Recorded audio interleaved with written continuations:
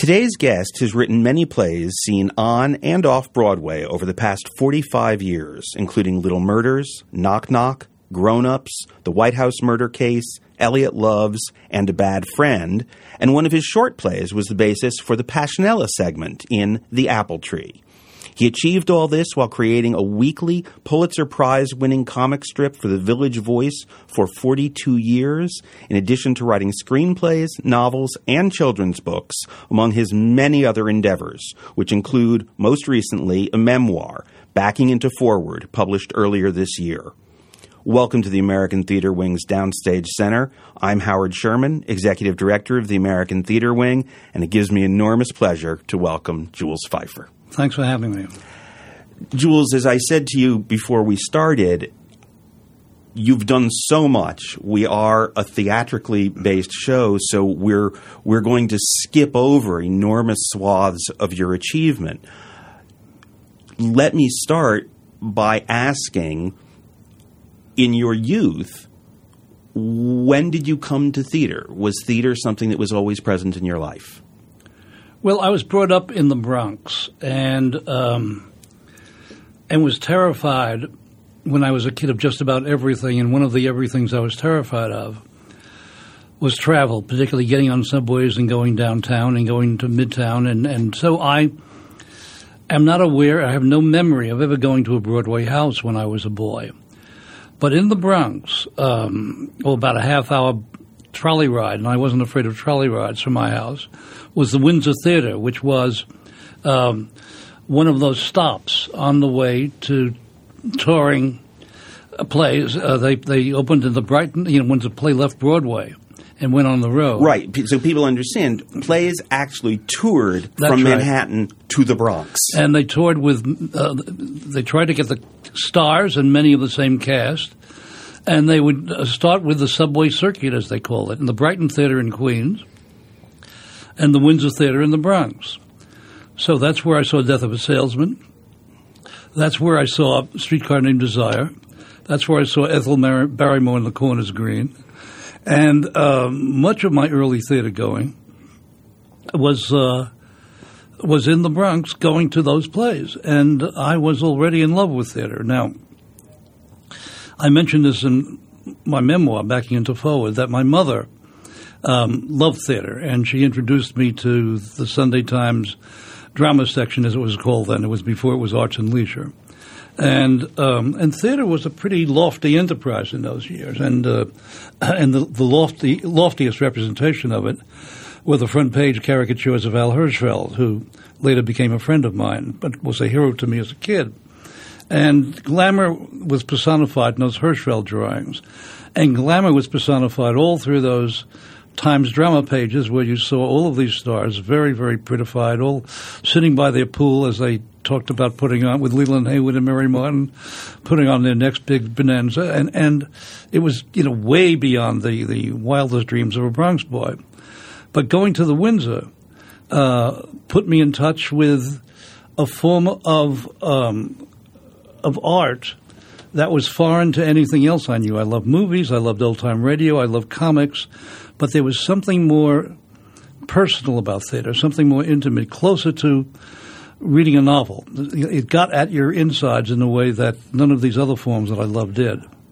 Yet you pursued a career initially that was based on illustration, and indeed you referred to drama as lofty.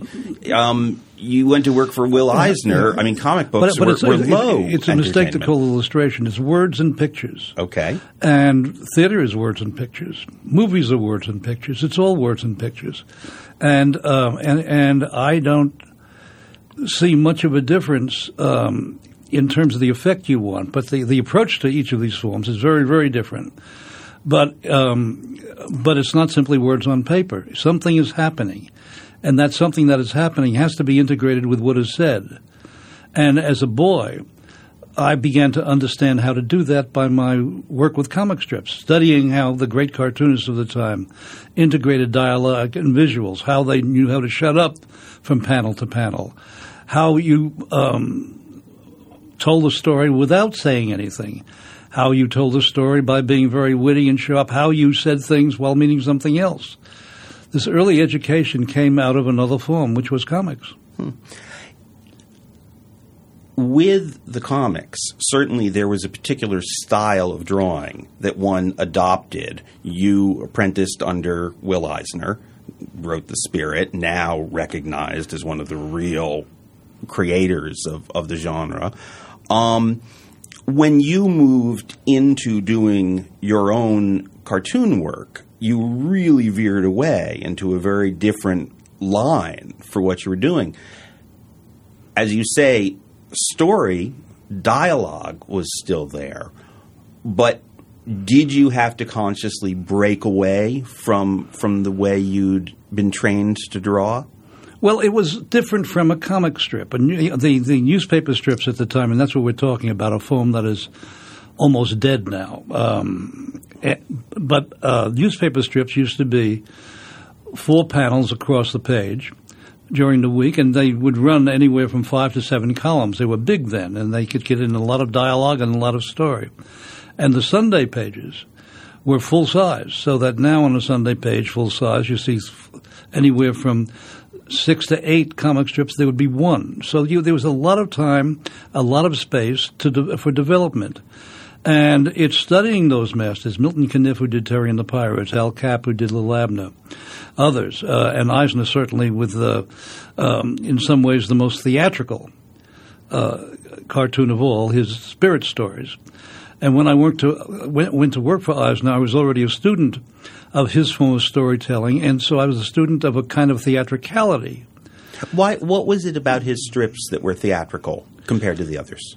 Well, he in fact was in love with the stage, and his father was a set designer, and he'd been to a lot of theater, and he introduced a form in comics, which I must say I borrowed from him, in which a character at the beginning of a story would step center stage and start speaking a monologue to us, to the reader, to the audience, and then he would dissolve into the story. And later on, movies would do the same thing. You remember Fred MacMurray in Double Indemnity, staggering wounded up into his office, going up, turning on the dictaphone, as they call them, then picking it up and started talking to Edward G. Robinson Keyes and started telling the story as he faced us, the audience. He was telling us, he was controlling how the story was told. Eisner preceded Double Indemnity by doing that kind of technique over and over and over again. And through him, I learned the use and importance of monologues and how you could go back and forth with that form in and out. When I started my strip, I was attempting to do something other than to tell stories of suspense, stories of action, or stories for a middle-level young people's audience. I was simply out to tell stories to grown-ups and to tell satiric stories to grown-ups, and to make points about Cold War America, to make points about the post-Korean generation, the emerging action in Vietnam, civil rights. So I had other things in mind and serious things in mind, the emerging sexuality in terms of the open discussion in the prints and on television and elsewhere. I had other things to say, and I didn't think a story was the way to say them. The way to say them was in dialogue between couples or in monologues, and that's what I did, and that was my early form. And to do that, unlike the comic strip, I had to freeze the camera. So all of these forms take a lot of pre-thinking. You know, what's the best way? It's all about telling a story. If I'm writing a play, how do I tell the story? What's the style? What's the approach? If I'm writing a screenplay, how do I tell the story? Same thing with the children's books. All of these forms are very, very different, but at root, it's the same thing. How do I tell the story that I'm trying to figure out how to tell, and I don't even know what it is yet? It's interesting that we refer to the strip, and the only reason I even would call it a comic strip was because that's what it's referred to as in your book, because I don't think of it as a comic strip. And for those who don't know it, you weren't bound by a certain number of panels that you had to fill. In fact, you didn't have panels. But I had space. I just took out the panels, but yeah. But you could have six or eight drawings, 8 drawings, and you would tell whatever the short narrative was That's right. within the space that you had, but you could use it freely. The choice to then move to where your dialogue and your stories had to become collaborative, namely theater. How did that happen? Well, there were all sorts of ways it happened. But first, I'll start with an anecdote, which is true. Which is when truth is good. when I began the strip, and after it started gaining the attention of the New York literary community, and I'd be invited to these parties, and these writers et al. Would say, "I love what you do, that column," and I said, "Comic strip," and they said, "No. That it's much more than a comic strip." And I said, "No, it's a comic strip. It's a cartoon." No, it's a lot more. It's an essay. It's a column. It's a play. That's what it is. It's a little play, because intellectuals could not admit that they liked a comic strip. So they had to upgrade it. They had to social work it into a form that was worthy of their attention. Well, I heard this so often that it amused me. I mean, I knew what I was doing, and I knew it wasn't a play. And but what I found a little less amusing is when my first full-length play opened, Little Murders, on Broadway. The critics, many of them said, "Well, this isn't a play; it's a Pfeiffer cartoon." So while my first play, Little Murders, was a flop on Broadway, I finally gained validity as a cartoonist. But the way it was Paul Sills in Second City that recruited me onto the stage. Sills had invented Second City, he and some others, at first as the Compass Players in Chicago, and then later, once they got out of the University of Chicago, was Second City in a little house on Wells Street. And Second City had gained a lot of attention and was doing extraordinary work. And I had been to Chicago a number of times because I was associated with Playboy, and spent a lot of time at Second City. And Sills flew to New York at one point and said, "We're going to open up a theater next door called Playwrights at Second City. And we want you to be the first playwright. And we wanted you to do an adaptation of the cartoons for us." So I was thrilled and honored and flattered and excited. I was going to work with people I knew in a city that I loved and out of New York, so they couldn't get at me. And we worked very hard on this, putting the strips together. And at one point, Sills said, "I just realized all these cartoons run anywhere from 20 to 40 seconds, which makes for a very quick and staccato-like evening. We need something longer. Can you write something longer?" So I went back to New York, flew back to where I lived in Brooklyn Heights at the time, and overnight wrote my first play, a one-act play called Crawling Arnold. And it took me maybe, 14 hours, 15 hours, and I just took off. And it was very different from what I was doing in cartoons. And I didn't know what I was doing. I just had an idea and started about a family who had a 35-year-old son who reverts to crawling when the parents, who are 70, are going to have another baby. The mother is going to have another child. And this is mixed with politics and going underground for underground. There were air raid tests at the time, and this was back in the early 60s. And you were expected to take shelter. And so it's got to do with it mixes politics, it mixes race, because there's a black maid who everybody patronizes.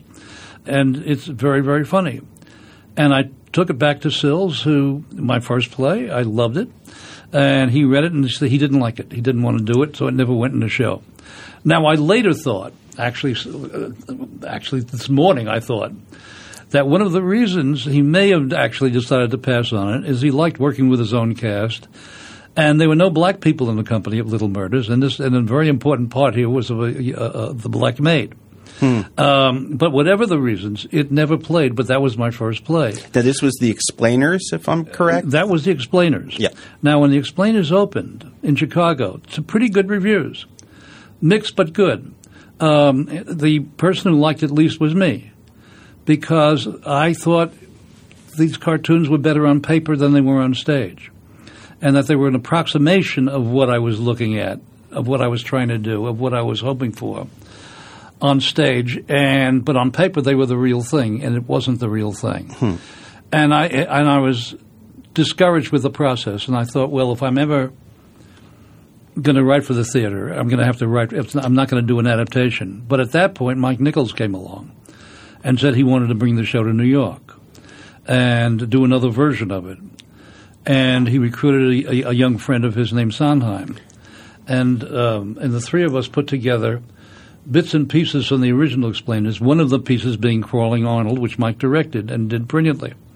It was the first direction Mike was doing, to my knowledge, in the United States. I think he had directed up at Stratford one or two plays.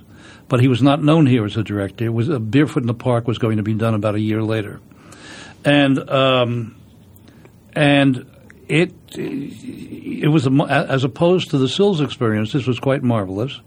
Again, I felt the cartoon material didn't hold up as well as the work of Nichols or Sondheim. Sondheim did a version of Passionella, which was just glorious, and I have some of those songs.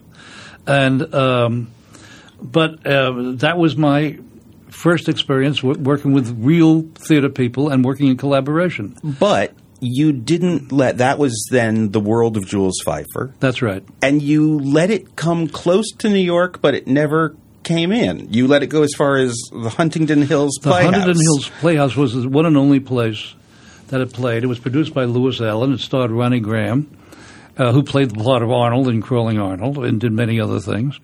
In addition, it had a wonderful company of actors. Paul Sand from Second City was the only Second City member in it, and he was glorious. And much of what they did I loved. But as I say in the book, I felt so overwhelmed and so unlegitimate being connected to this enterprise where I saw Nichols do this dazzling work and Sondheim write this dazzling score. And I thought I was at the bottom of the ladder here in terms of importance. This show had my name on it, and I thought I was contributing the least to it. And stupidly, I wanted out because I thought that it was not legitimate. I mean, that they were, but I wasn't. And that if I was ever going to be in the theater, I would have to come in with something that started out as a play and was going to be a play. So how did you feel when Passionella was part of the Apple Tree? You obviously gave permission for it to be adapted, yes. But you'd worked on it yourself. I didn't work on the production at all. No, you'd worked on the earlier version with Mike Nichols and with Steve Sondheim. Yes, but this was a very different one. This was not with Steve, but with Bach and Harnick. Of course. It had a different book writer. You know, I had nothing to do with the book.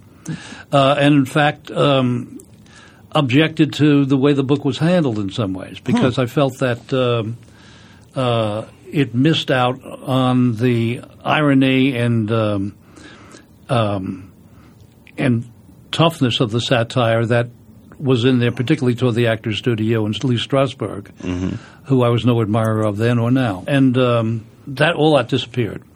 The show itself the segment was brilliant. Barbara Harris was in it, and she was extraordinary. Alan Alda played the character of Prince Charming, Flip the Prince Charming. He was brilliant.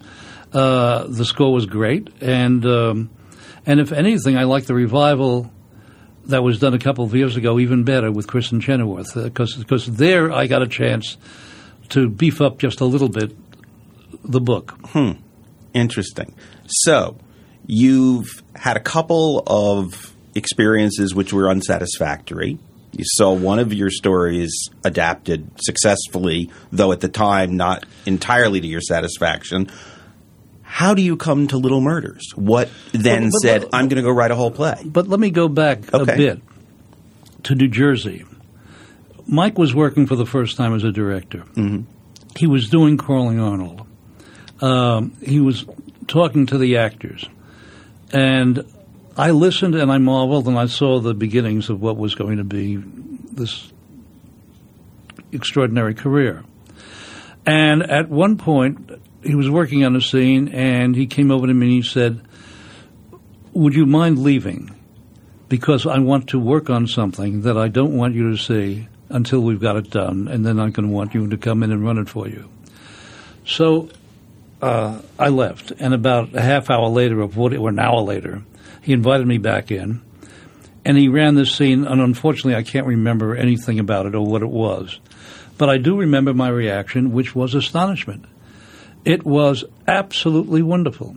It was word for word from my script, but what was done with it was so unlike anything I had in mind and such an improvement over what I had in mind. And yet, true to it wasn't the director taking over.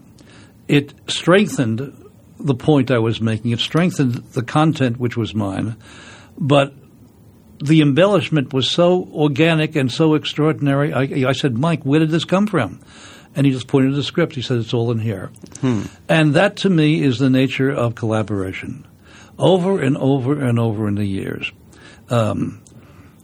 I have been in wonder and enthralled by what actors can bring, what directors can bring, what just about anybody, the set designer, making notes, talking casually about things. That how everyone works together, and if you like the piece, if you were involved with the piece, if it's just not another thing you're doing to make a buck, but you were emotionally involved and want it to be as strong as you can get, what people contribute is remarkable.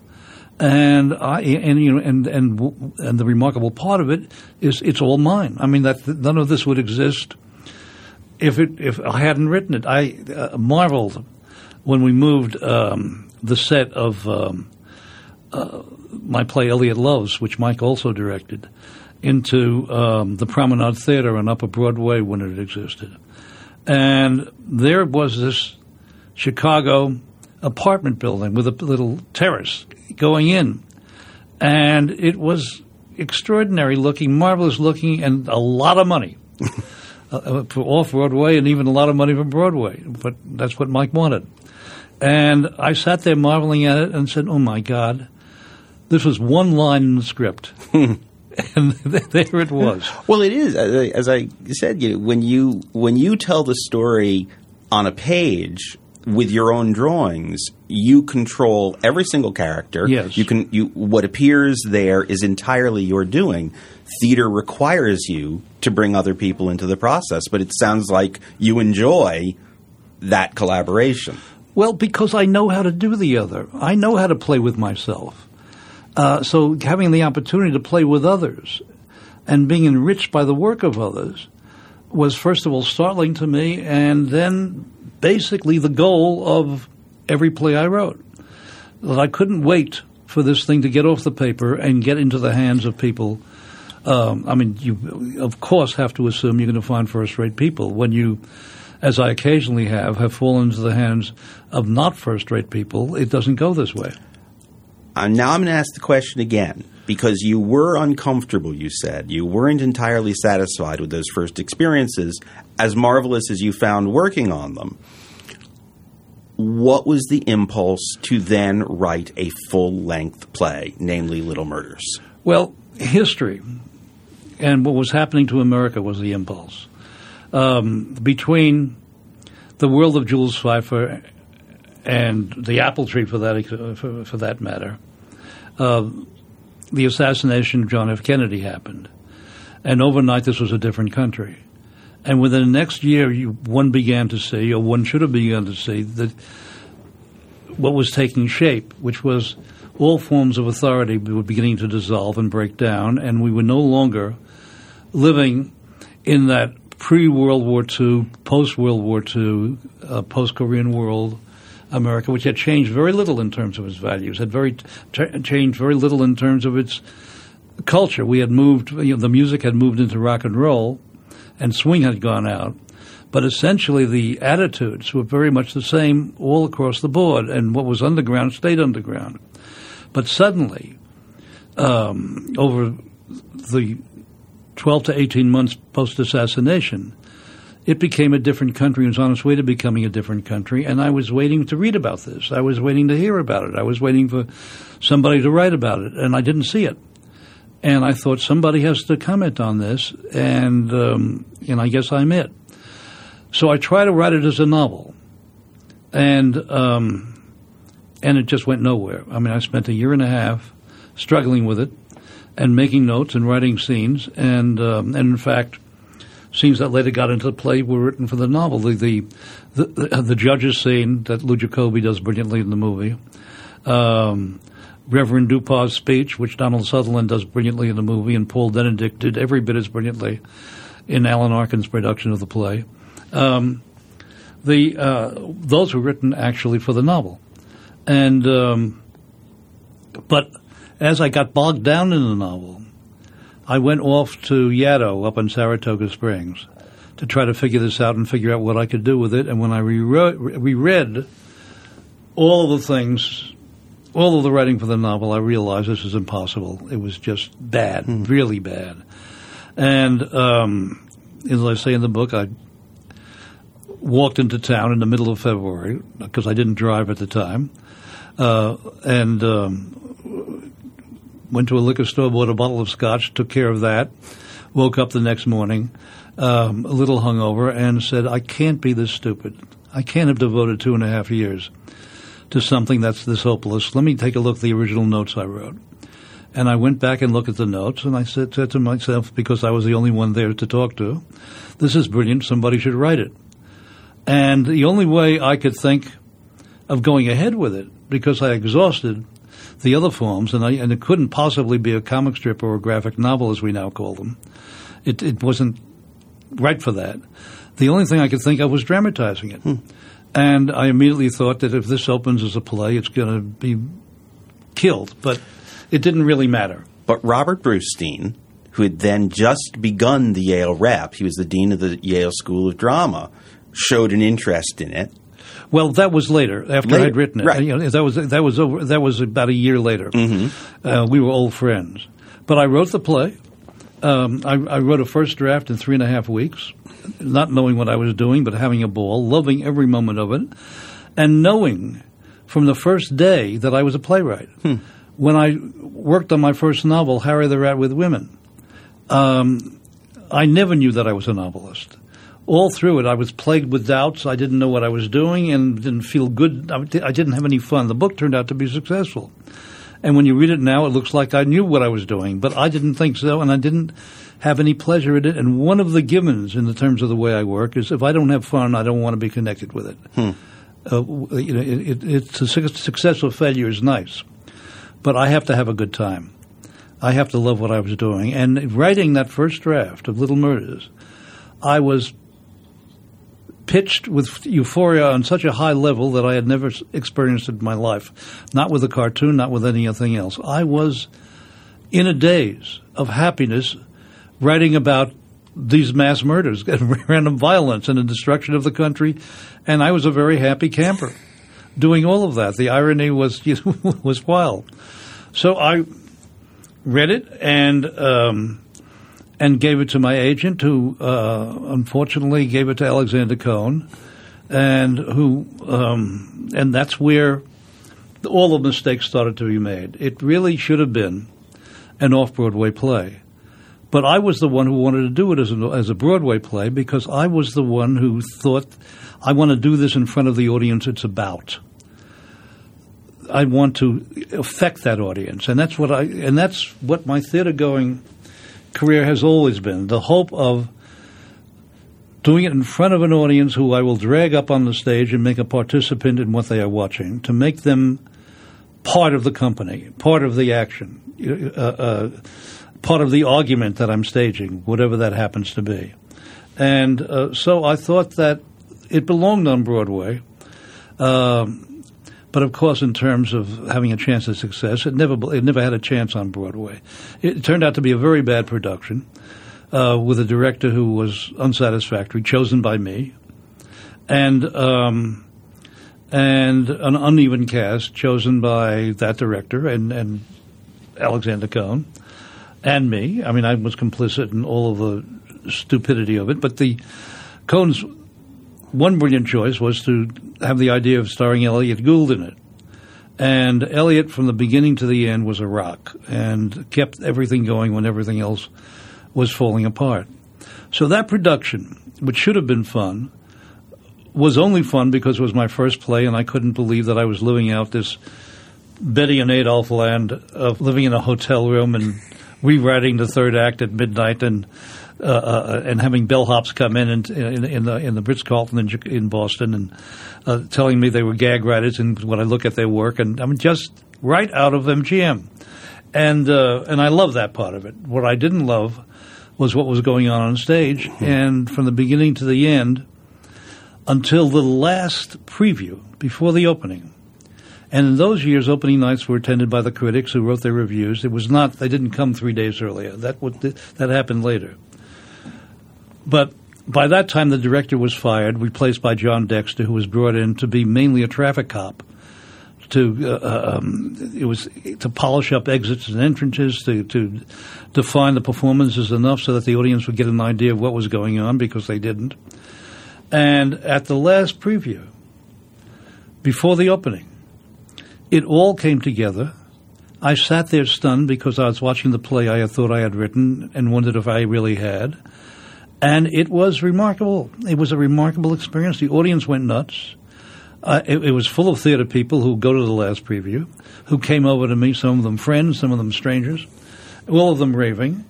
And as they raved, my heart sank, because I knew this cast, this company, didn't have the background, didn't have the rehearsal time, didn't have the experience to do it 2 nights in a row, and tomorrow the critics were coming.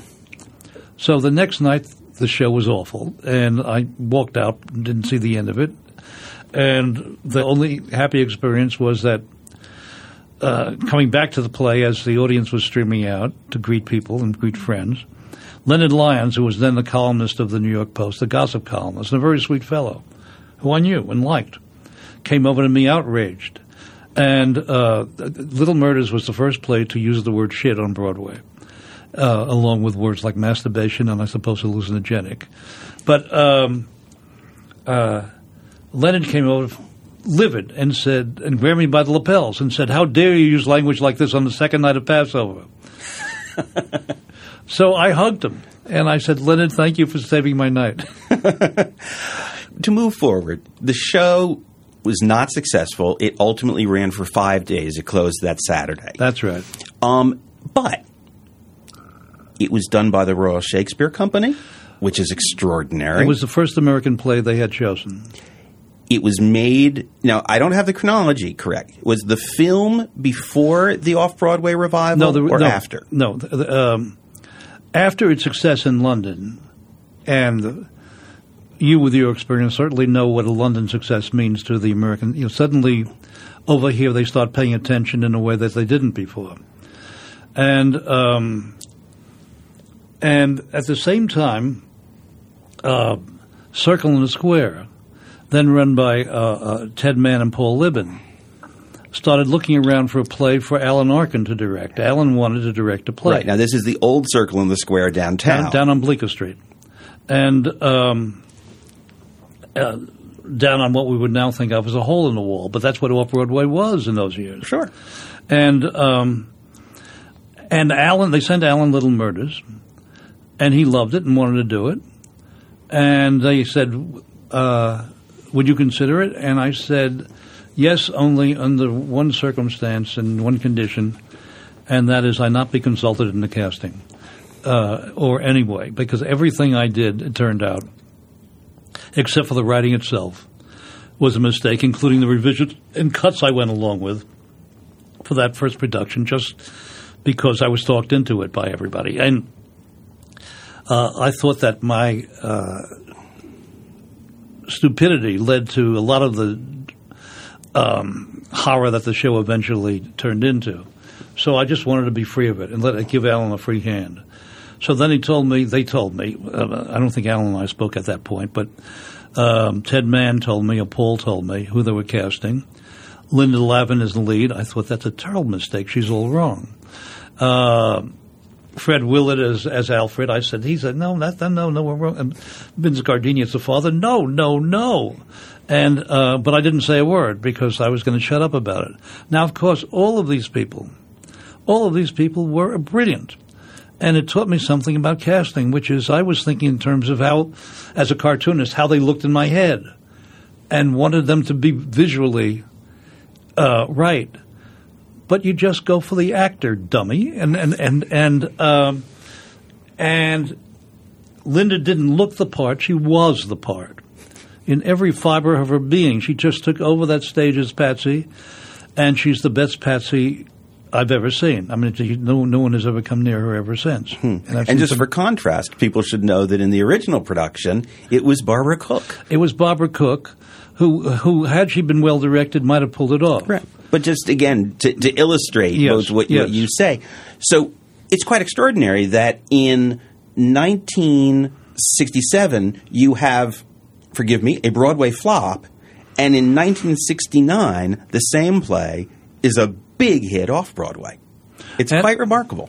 And I must say that I'm proud to remember that after the flop, Sam Zolito, who was then the Broadway columnist for the New York Times and sounded just like Jack Levine, and who I knew and liked. We liked each other. So but he was a Broadway wise guy, and he called me up and he said, "Okay, Mr. Big Shot Cartoonist, you wrote your first play. It's a flop. What are you going to do now?"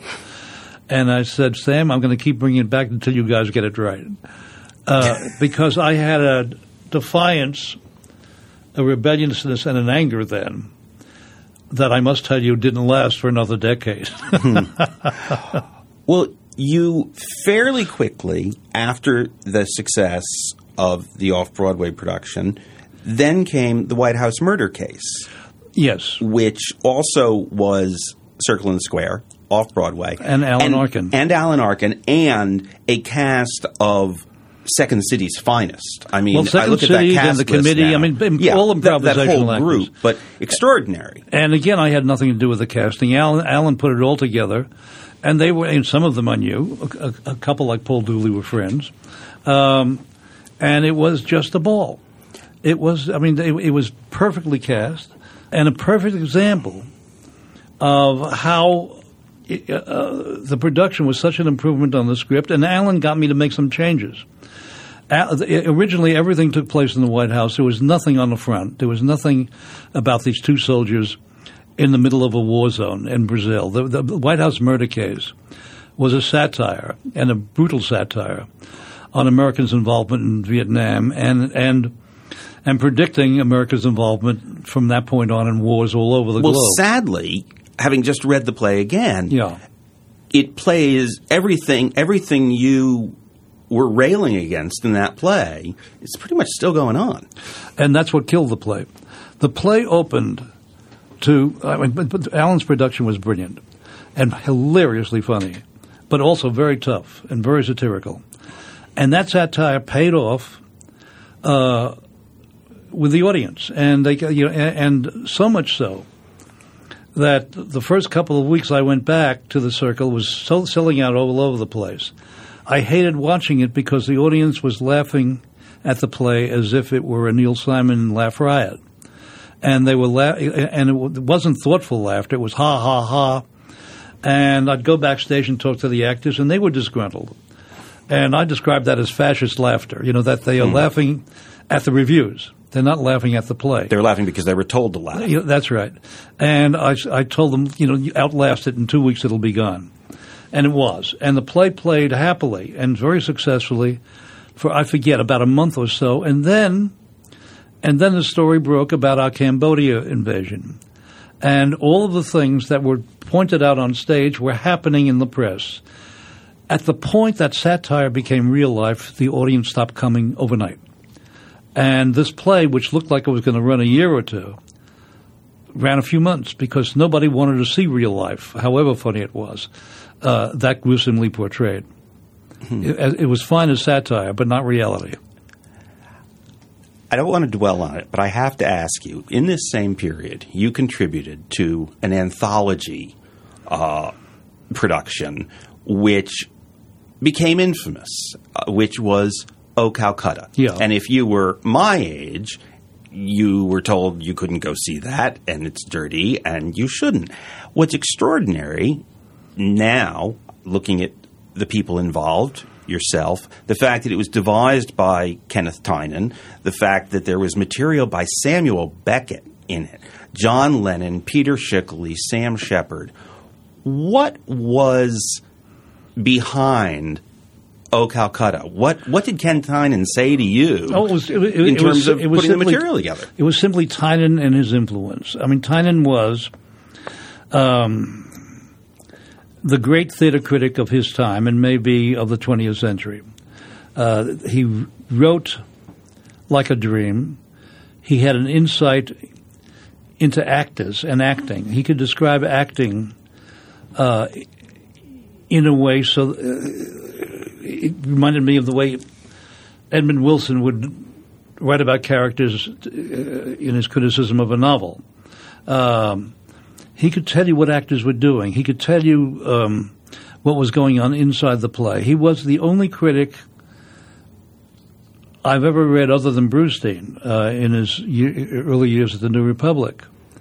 And the two of them were about all that was going on at the time in terms of criticism, with the exception of Jerry Tolma, also brilliant in the Village Voice at the time, but certainly not in the pages of the New York Times. I was very fond of Walter Kerr, and he was a lovely fellow, and he wrote wonderfully, but he was, if it wasn't lighthearted, if it wasn't a musical, if it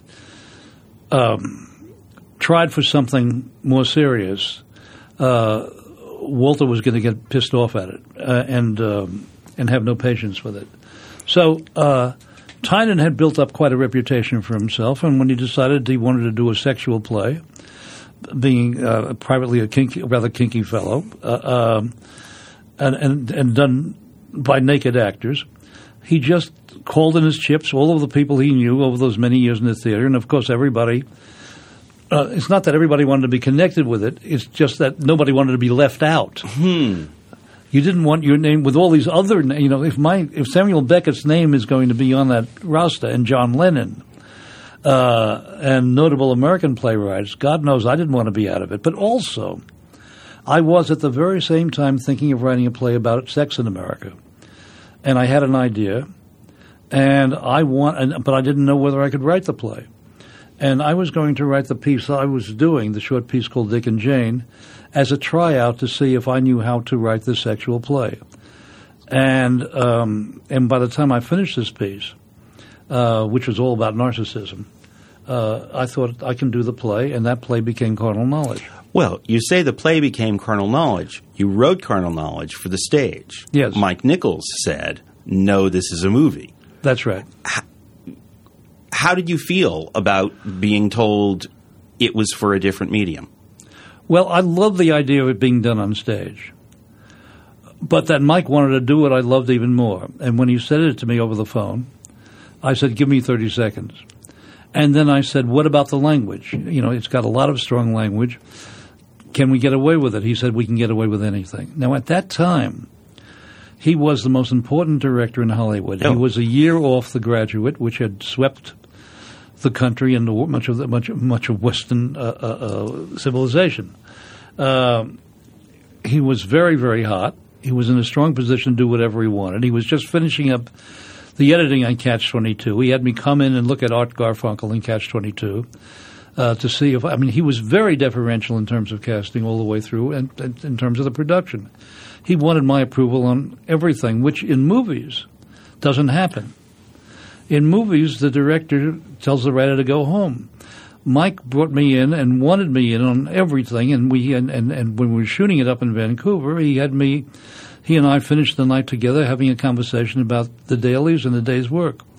So it's his theater work that made him such a wonderful collaborator on this movie. Carnal Knowledge was an enormous success. It was written about, spoken about. It's one of a really seminal film from the early 70s. A number of years later, you went back to create a script for it to be done on stage. Well, what was the impulse for that? I have created the script. I got a call from a man, and I hate misremembering his name. I think it was Ted Swidley or Findley. I forget. Lovely fellow. And he ran a theater in Houston. The Stage's Repertory. Yes, that's right. And he had seen the movie recently, and he wanted to know if he could take the movie and adapt it onto the stage. And I said, that's not necessary. It was a play. And I sent him the play, and he loved the play, and he wanted to do the play. And I said, let me look at it again, because so many things have happened. I want to see how I feel about it and revise the script and perhaps take some of the movie and put it in there. So but what I loved was that a lot of monologues, which movies don't like, were cut from the movie that were in the play or turned into conversation pieces. And I love the idea of being able to use them. And I also love the idea of being able to enhance the character of Susan, who was the Candace Bergen character, and give her a little more dimension, which was in the play, and other things. Well, he did this play, and I flew out to help the last week, but I didn't need much help. The production was brilliant. It was very much on the level of the movie. I could not believe it. The actor who played Jonathan was in the same league with Jack Nicholson, if you can imagine that.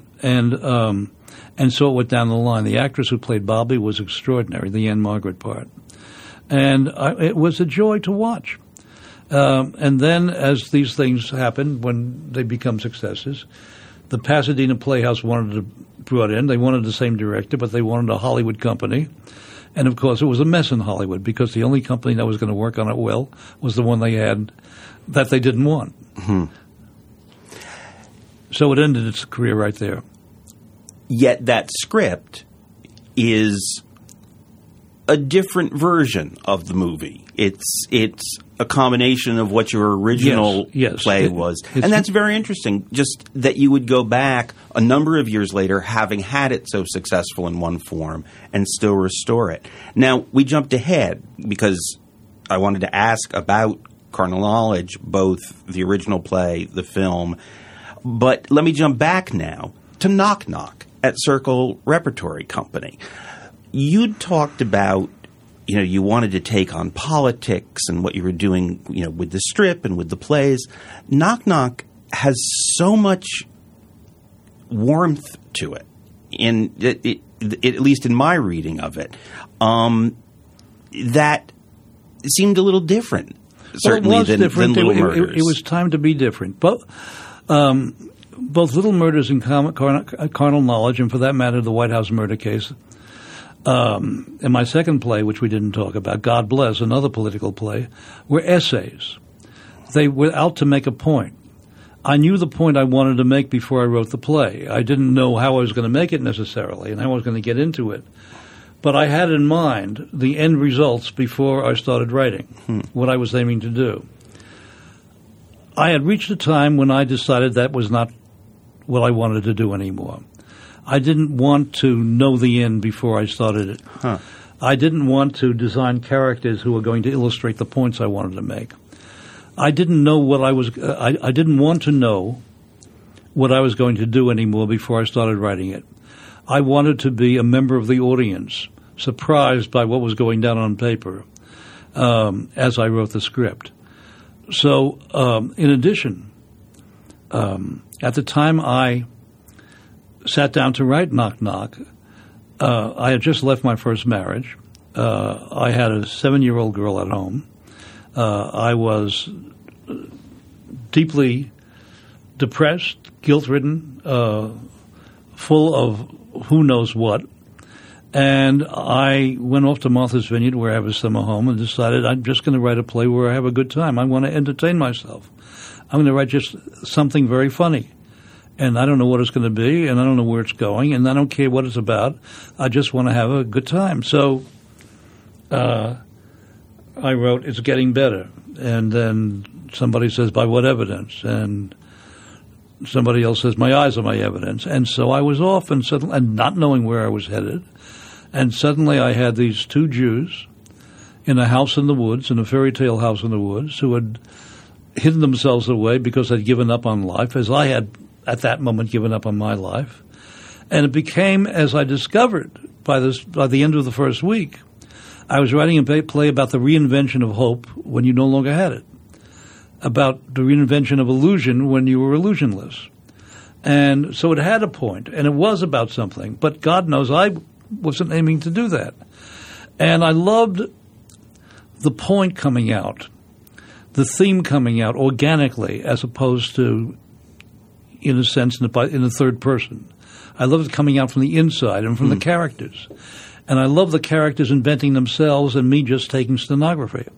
I mean, you could almost say that Knock Knock you could describe Knock Knock as if it's the start of a joke, in a way. Two Jewish men are sitting in the cabin in the woods. Joan of Arc walks in. Well, and there you go. I stole the verbal style from Bernard Malamud's Fiddleman stories. Or so I thought. I'm going back over them. They're somewhat different. But that's who I was trying to channel. Malamud, a brilliant and now, wildly underappreciated great writer of his time, wrote these 3 or 4 short stories about an artist, a failed artist named Fiddleman, who travels all over. And it's a kind of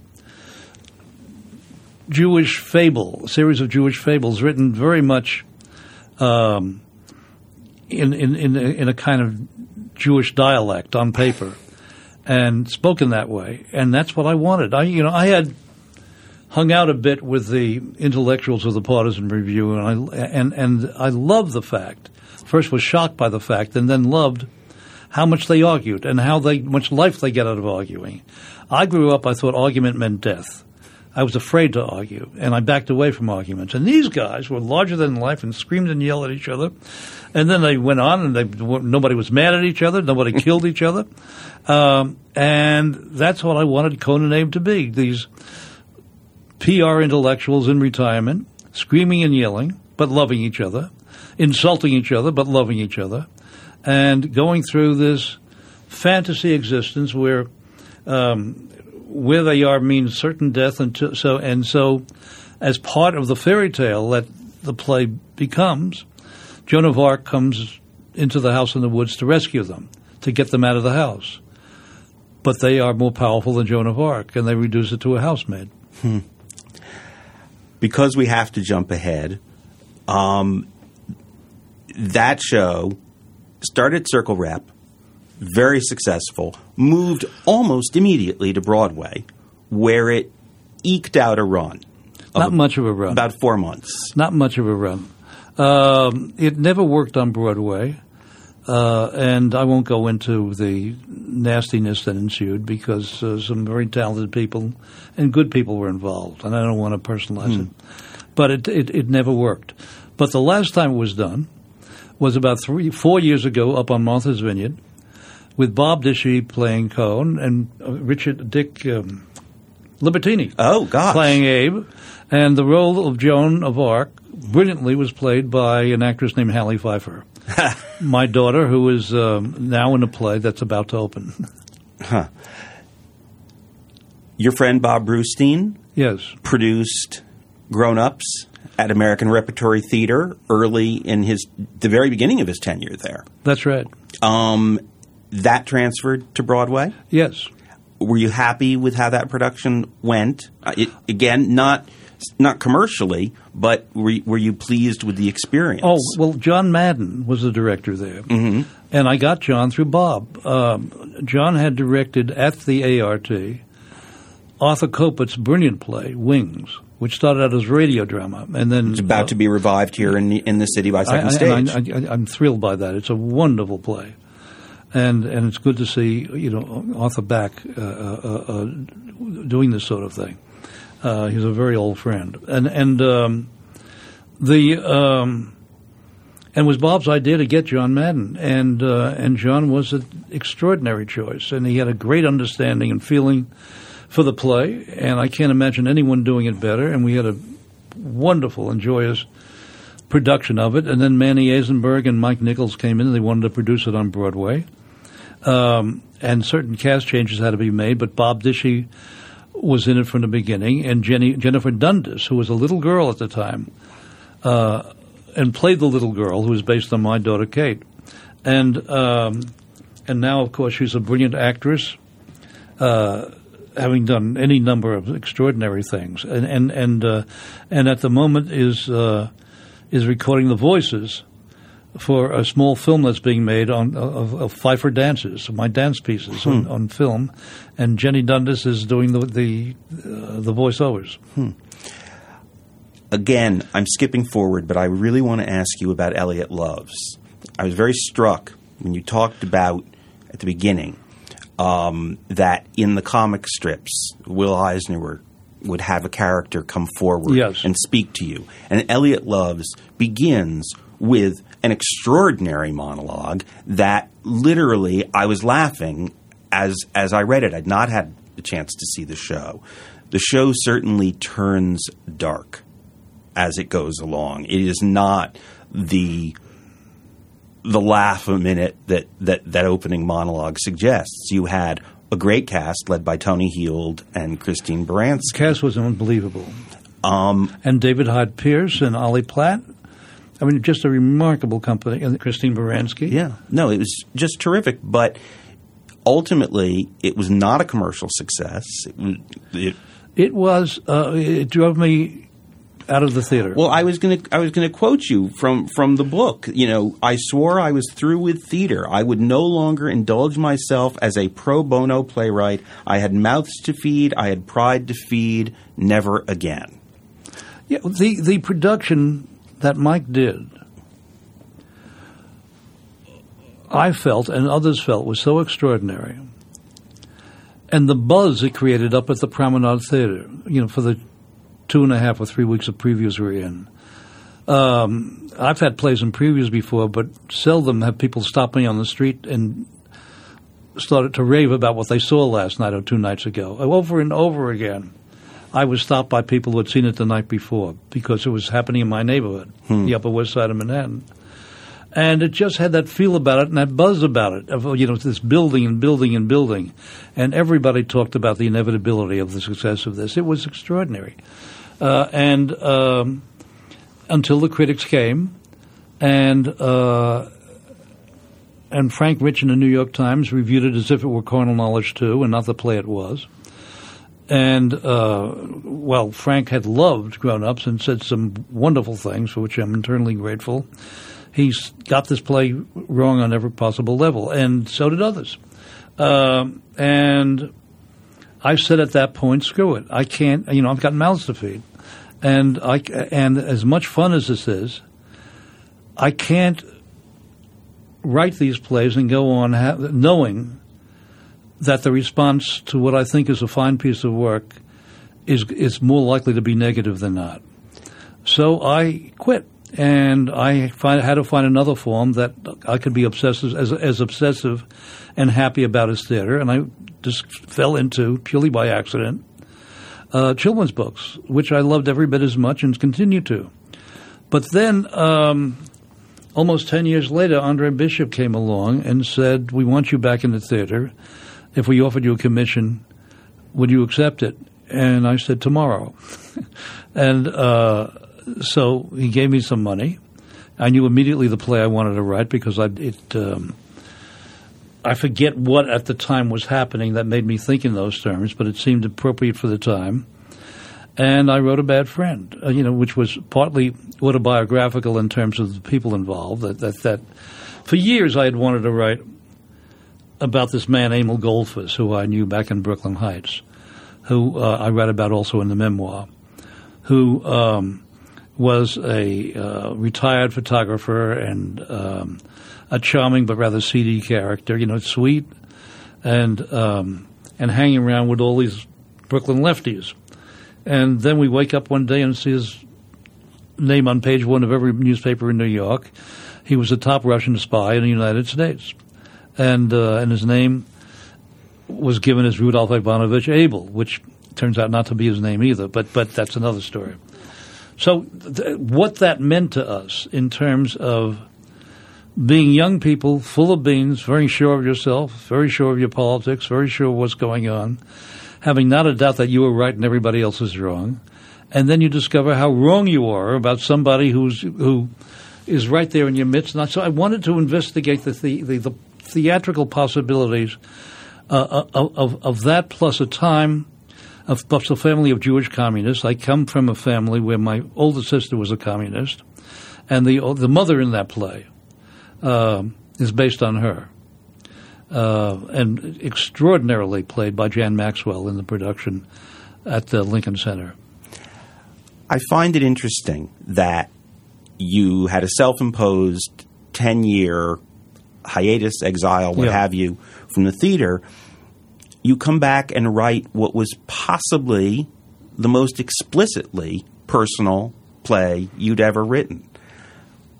what made you brave enough to, after the disappointment that he'd sent you away, to be willing to write something so closely based on your life and your family? Here's the stuff I don't understand. I don't know what brave means. People tell me about the memoir, that how did you manage to do that and say those things? And I don't know what they're talking about. In whatever form I work in, you simply say what's on your mind, or what's the point? You simply tell the truth as you have figured it out, or why bother?